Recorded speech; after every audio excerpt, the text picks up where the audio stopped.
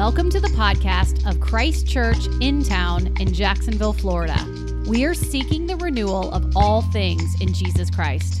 Towards that end, we are committed to cultivating personal transformation in Christ, an uncommon fellowship of racially and economically diverse individuals, and the flourishing of our neighbors. To join our local body in membership or financial support, visit christchurchintown.org.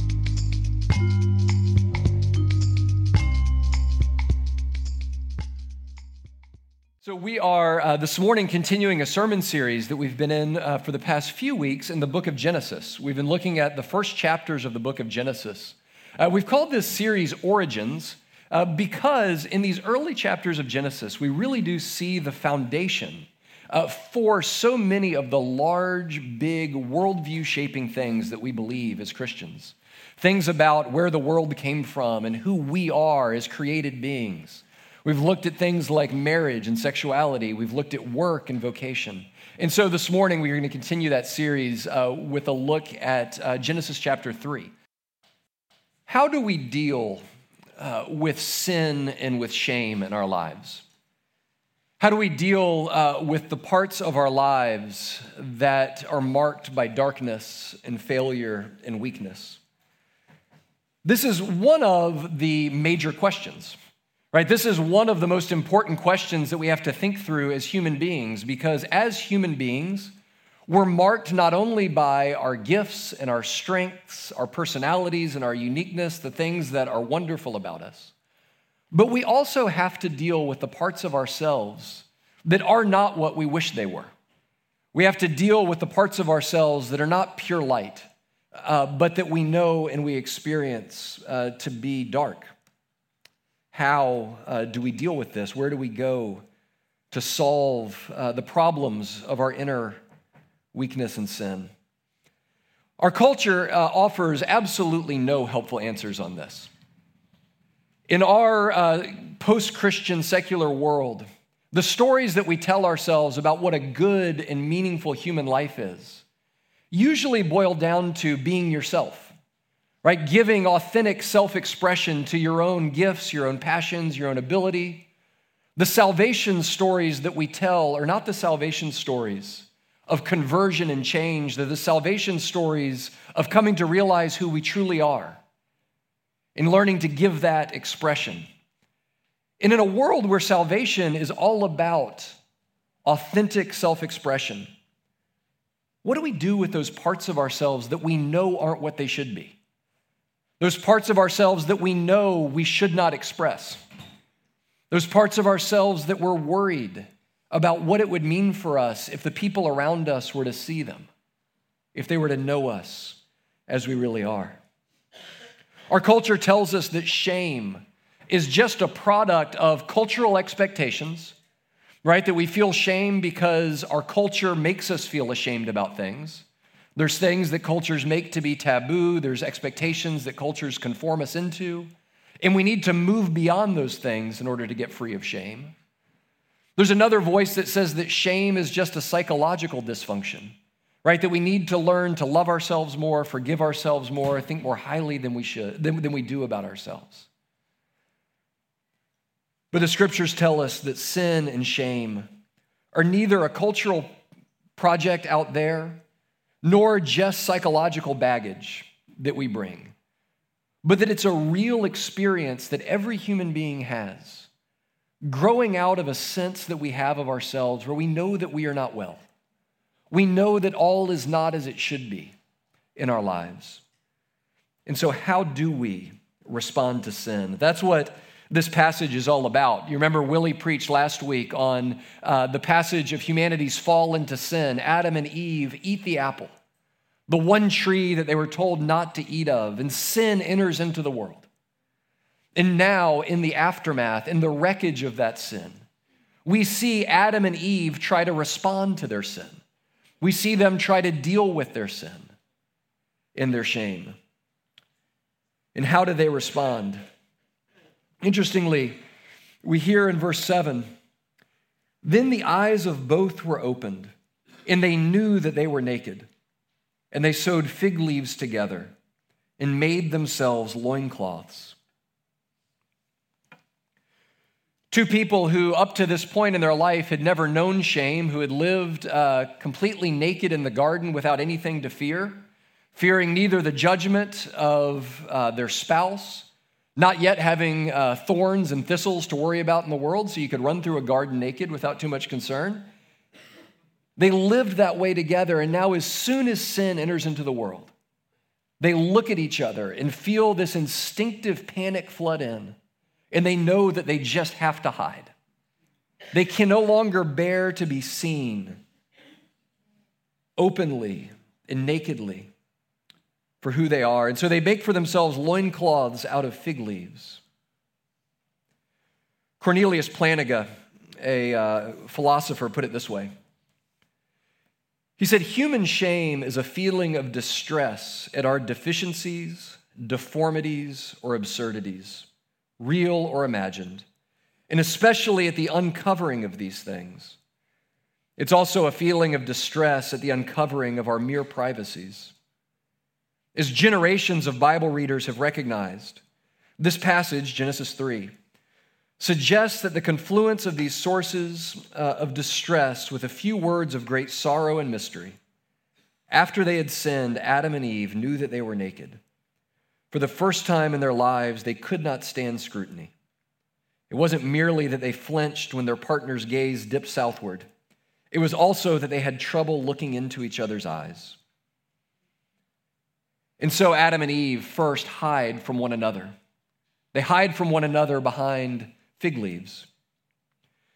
Now we can think of fig leaves in our own lives, right?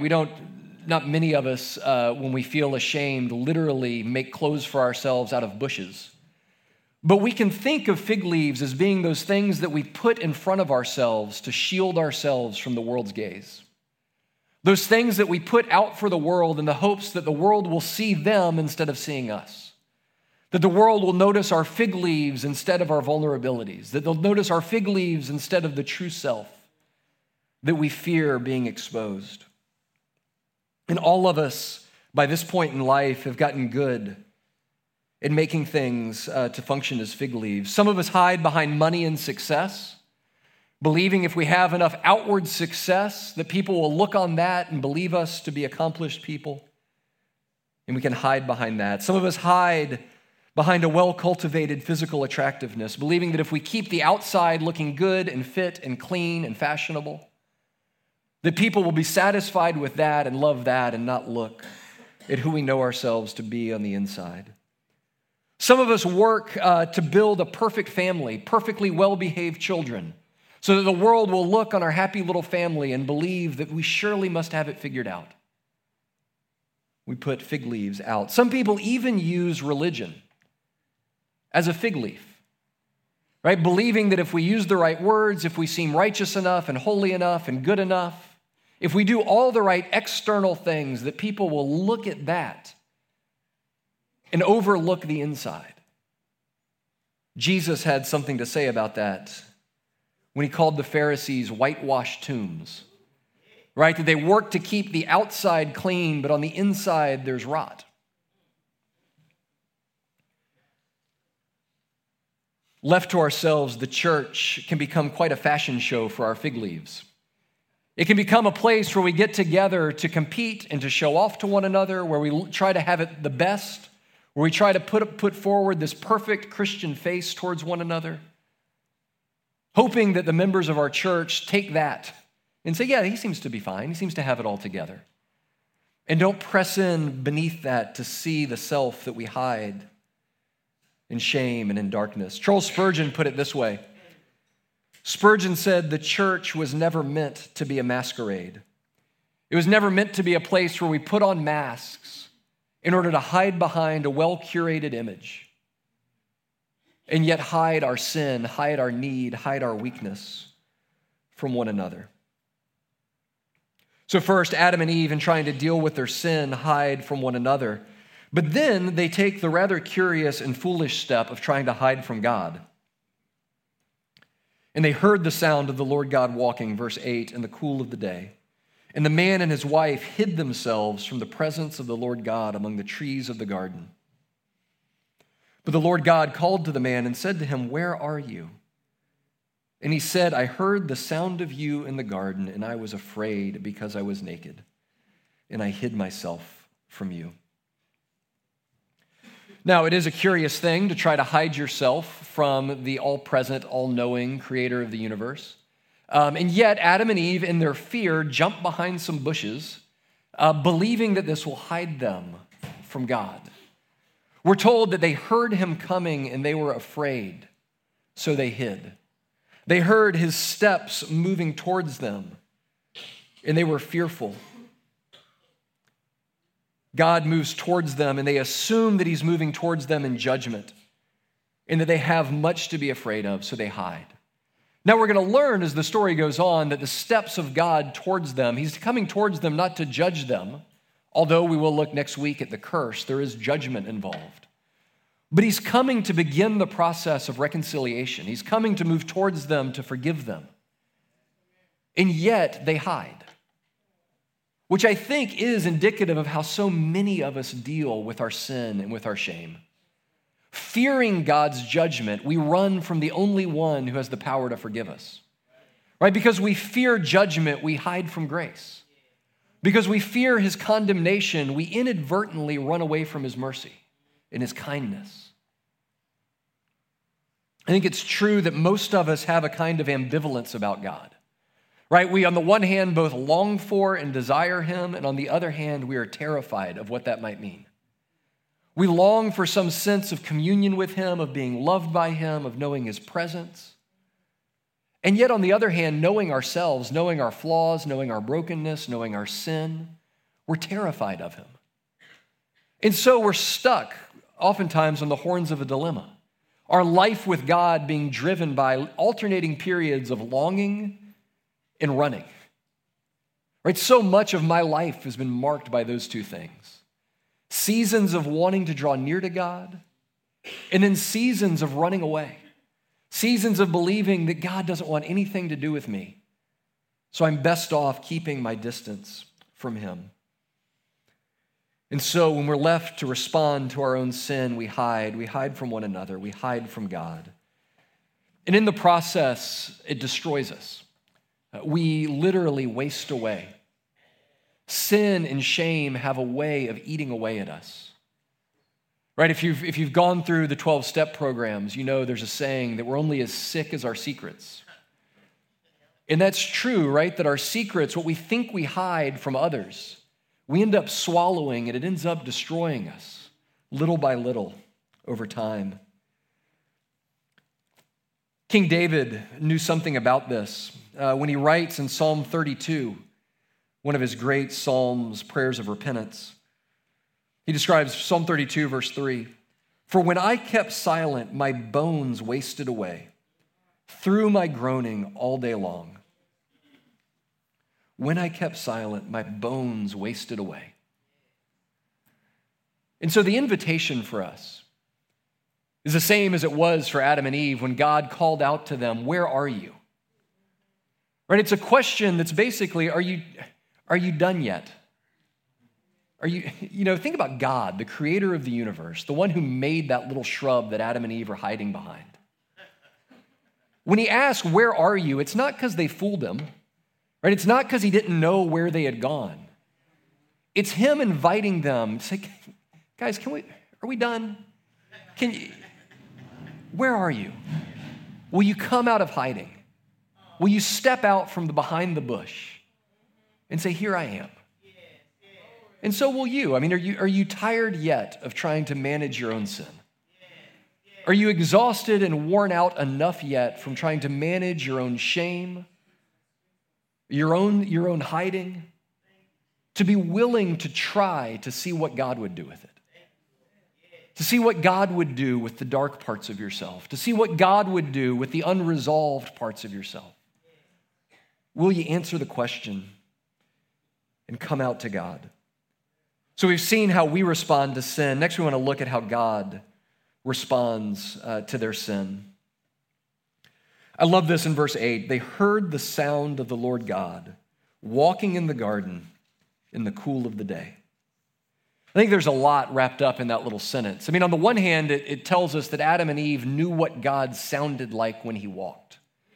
right? That he made a habit in the garden of walking with them in the garden in the cool of the day.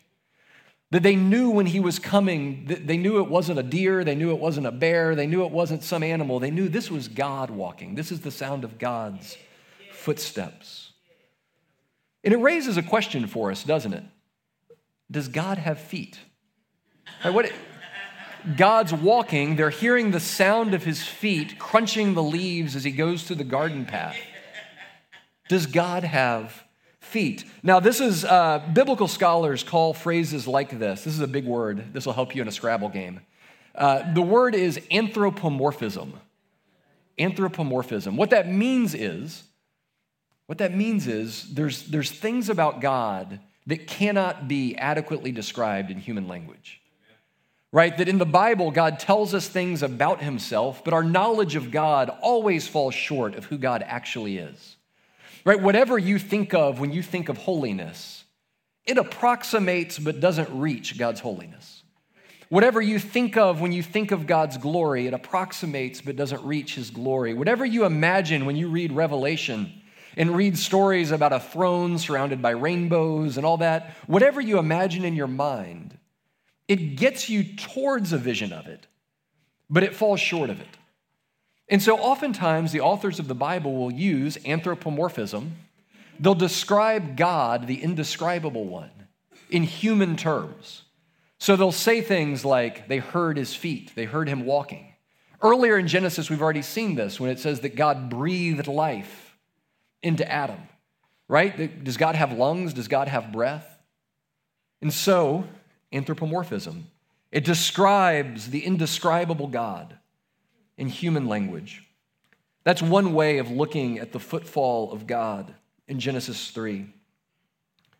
But the Gospels in the New Testament also hint at something else, which is that anthropomorphism, all the Old Testament giving human attributes to God, were a shadow of the time that God would himself become a human. Right? That eventually God actually did have feet. Eventually God actually did take breath into his lungs. God did become a flesh and blood human in the God-man Jesus. And so all of these Old Testament allusions to the physicality of God, they point us to the fact that God is coming near to us in a human, as a man. Sometimes Old Testament scholars will talk about these appearances of God in the Old Testament as pre-incarnate appearances of Jesus. That any time God takes on a form, takes on a body, that it is a pre-Christmas appearance of Jesus, which if you think long enough about it, kind of makes your head hurt. To think about Jesus eternally incarnate, eternally so wed to humanity, that he could appear before he even took on flesh. But they hear God's feet crunching the leaves, walking through the path in the garden. And so here he is, the God who's above all coming into the garden, the God who is all times present everywhere, becoming present to them, walking towards them. The feet that fell in the Garden of Eden in his steps become the steps of Jesus in the hills of Palestine and the streets of Jerusalem, even on top of the waters of the Sea of Galilee. It's the same feet walking. The feet that walked after Adam and Eve in the garden were the same little tiny feet that showed up in the Bethlehem manger and the same bloody feet that were nailed to Calvary's cross. The path that God began walking towards sinners in the garden led to those same feet getting nailed to the cross. The feet that chased after Adam and Eve, that moved towards them, not away from them in their sin, are the same feet that walk towards us in Jesus. Here we meet a God who is a pursuing God. A God who in the face of sin and shame doesn't move away from us. He moves towards us. And he doesn't move towards us in anger or towards us in judgment. He moves towards us in mercy and in love. The feet that pursued Adam and Eve in those bushes are pursuing you even now. They're pursuing you in all of your hiding, in all of your running, in all of your shame, in all of your secrecy. God moves towards you. He comes after us. And so then we have the God who spoke heaven and earth into being. The God who by the mere sound of his voice said, "Let there be light," and there's light. He begins this series of questions towards Adam and Eve. I love that in this section that we read, the only speaking that God does is asking questions. He asks, "Where are you?" He asks, "Who told you you were naked?" He asks, "What have you done?" Right? God here comes not with the declarative voice, but with an inquisitive voice. He comes seeking after them. He comes inviting them to give voice to their sin, to confess and to repent and to be honest and to come clean. And instead, Adam and Eve choose another way. They choose not to come clean. They choose not to come out of hiding. They choose not to tell the whole ugly truth about what happened. Instead, we get this. "Where are you?" Verse 9. "I heard the sound of you in the garden, and I was afraid because I was naked, and I hid himself." He said, "Who told you you were naked? Have you eaten of the tree of which I commanded you not to eat?" And the man said, "The woman who you gave to be with me, she gave me the fruit to eat of the tree, and then I ate." Then the Lord God said to the woman, "What is this that you have done?" And the woman said, The serpent deceived me, and I ate." Instead of honest confession, we get a master class in avoidance. We get the first recorded instance of a husband and wife refusing to admit fault. The first recorded instance of a husband blaming his wife for his own moral failings, right? We get the first recorded instance of husband and wife together blaming God for the world that he made, right? So it's not just my wife did it, it's the woman you gave me. Like, look, God, I was doing fine here. I was in the garden and I was naming animals and I was only eating of the good trees. And then Eve came along, who I got to say, God, she didn't get here on her own, right? I just went for a nap and you made Eve. And now she got me into this whole tree of the knowledge of good and evil business, right? It's blaming. It's downshifting his responsibility. And friends, we as the sons of Adam and daughters of Eve have been doing this consistently for millennia now, right? When confronted with our sin, we all do this. We minimize it. We blame other people. We blame God himself. How many times has there been something in your life where you've said, you know what, if circumstances were different, right? If I hadn't been suffering the way that I am, I wouldn't have to resort to this, right? If God had given me a different sort of life, I wouldn't have to enter into this right now. So we blame God, we make excuses. We do this to this day. This feels like, as somebody who does a fair amount of counseling, there's a case to be made. This is the first marital counseling session in the Bible. Right? So often what marital counseling devolves into is husband and wife blaming one another. And there is almost no limits to it. I've seen spouses on the back end of an affair blaming the cheated on spouse for the affair. Right? Well, you know what? If she was nicer to me, I wouldn't have done that. Right? We continue in this. We do this to one another all the time. And so God meets them in the midst of that. He tries to draw them out. He tries to provoke out of them an honest repentance. What we get from them is what Paul is going to go on to call worldly sorrow. Paul contrasts what he calls genuine repentance and worldly sorrow. Worldly sorrow is basically being sorry that you got caught, right? And we can do that, right? When there is a type of something that looks like repentance, it looks sad, It might even look tearful. It seems honest. But what it is, it goes about an inch deep. And it's our response to the feeling of having hurt someone, our response to the feeling of being caught. But it always makes excuses. It always seeks to minimize.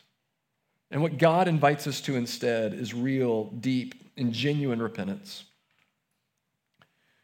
And then I love this. Next week, we're going to look at the rest of this chapter. But I do want you to look ahead a little bit at verse 21. And the Lord God made for Adam and for his wife garments of skin, and he clothed them. I love this. He takes these people who are hiding from themselves, hiding from God, making poorly made clothes of fig leaves. And he says, no, let me cover you. I understand your shame. I understand your hiding.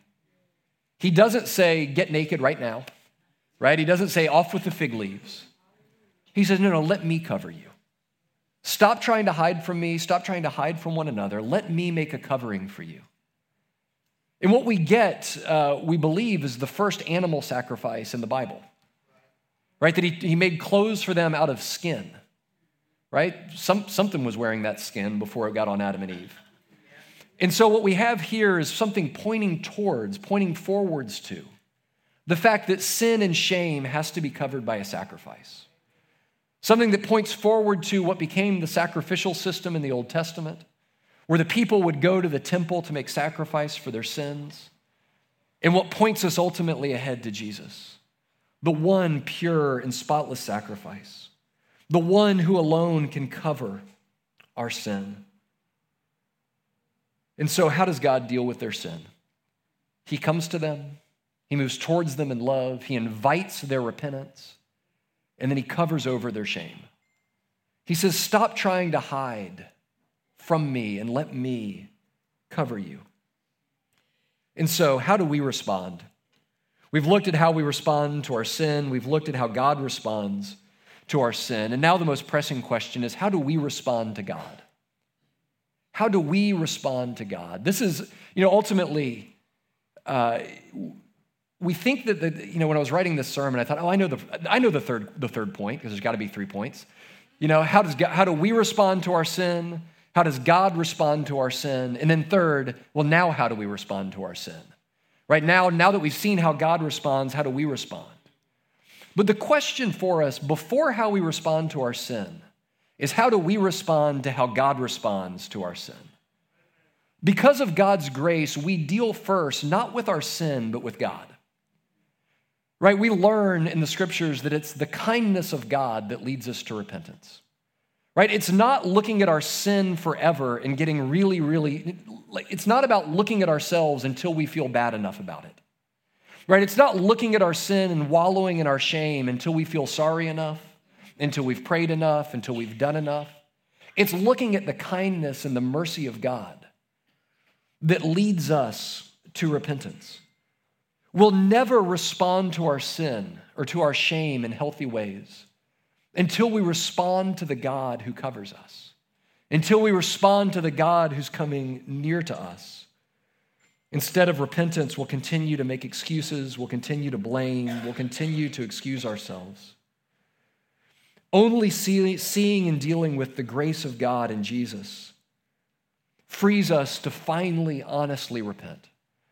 Without excuses, without minimization, to be honest about our sin and our weakness and our guilt. Looking back at Psalm 32, where David had earlier said, when I kept silent, my bones wasted away. Here he describes coming to God in repentance in verse 5. I acknowledged my sin to you, and I did not cover my iniquity. Right? I went from covering it up, I went from hiding to saying, I will not cover my iniquity. I said, I will confess my transgressions to the Lord, and you forgave the iniquity of my sin. Then verse 7, you are a hiding place for me. You preserve me from trouble. You surround me with shouts of deliverance. David's experience of God's grace there is the experience that Adam and Eve robbed themselves of by staying in hiding and continuing to make excuses. David says, I did not cover my sin. I stopped covering it up. And then you see what he said? He said, God, you became a hiding place for me. Friends, you'll know that you've begun to understand the grace of God in Christ when you go from trying to hide from God to hiding in God. Right? When you go from a posture of, oh no, I've sinned, I hope God doesn't find out, to, oh no, I've sinned, I need God. I need not to hide from God in my own shame and my own projections. I need to hide my life in God. I need to hide in the place of the cleft in the rock where he protects me from my sin, where he protects me from my shame, where he protects me even from his own judgment. The way Paul talks about this, he says, your life is hidden with God in Christ. Your life is not your own.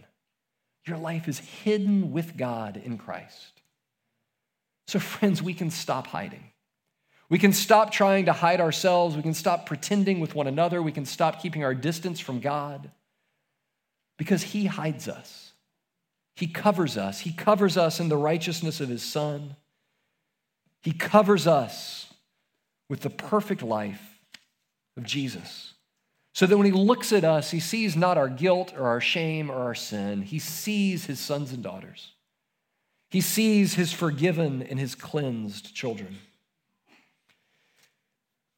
We mentioned earlier that we are heading up on the season of Lent. Now, Lent might seem weird to you. Maybe on the one hand, Lent's something that you're never used to doing and it all sounds kind of Catholic. Or maybe it's something you did grow up doing and it feels very Catholic. Lent is a season dedicated to focusing on repentance. Now, that sounds like a lot of fun, doesn't it? To take 40 days to focus on repentance. Where do I sign up? But what Lent is at its best is it's not about self-denial for self-denial's sake. It's not about this morbid sense of introspection, right? It's not about just feeling bad about ourselves. In fact, it ought to be the very opposite.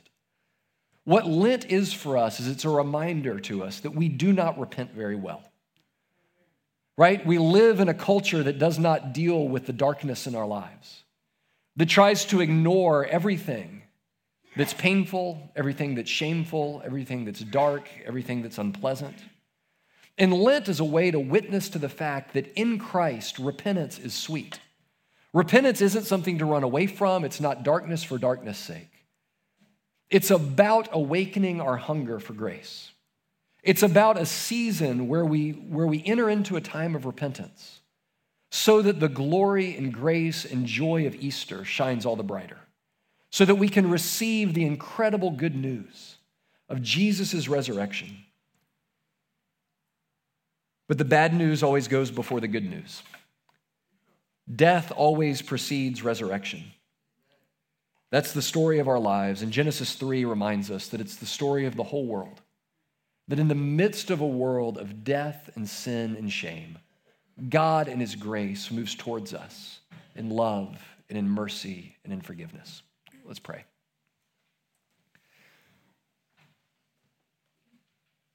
Lord Jesus, we admit that so often we do hide. When we sin, we don't want to be seen, so we hide from one another. We hide behind our smiles. We hide behind our success. We hide behind just keeping people at arm's length. We tell everyone that things are fine when inwardly we know that everything is far from fine. And so, Lord, we pray that you would help us by your grace, that you would woo us out of hiding. Lord, that we would learn that in Christ, all of our sin and shame is covered. That we have nothing to hide. We have nothing to lie about. We have nothing to try to cover over because we are perfectly covered in Christ. And so, Lord, we thank you that you do come after us. I don't know the state of everyone's soul here today. But I know that there's some here who are running and who are hiding. There's some who've been trying to keep you at arm's length for a very long time. And so, Lord, I pray that your grace would overwhelm our defenses, that we would hear your invitation, that we would stop our running and our hiding, and we would come to let you, the only one who can forgive, the only one who can cover, to let you come near us and to hold us and to cover us and to forgive us in Christ. And it's in Jesus' name we pray. Amen. Thank you for listening to our podcast. If you would like more information or would like to help support the local body of Christ Church in Town, please visit our website at christchurchintown.org.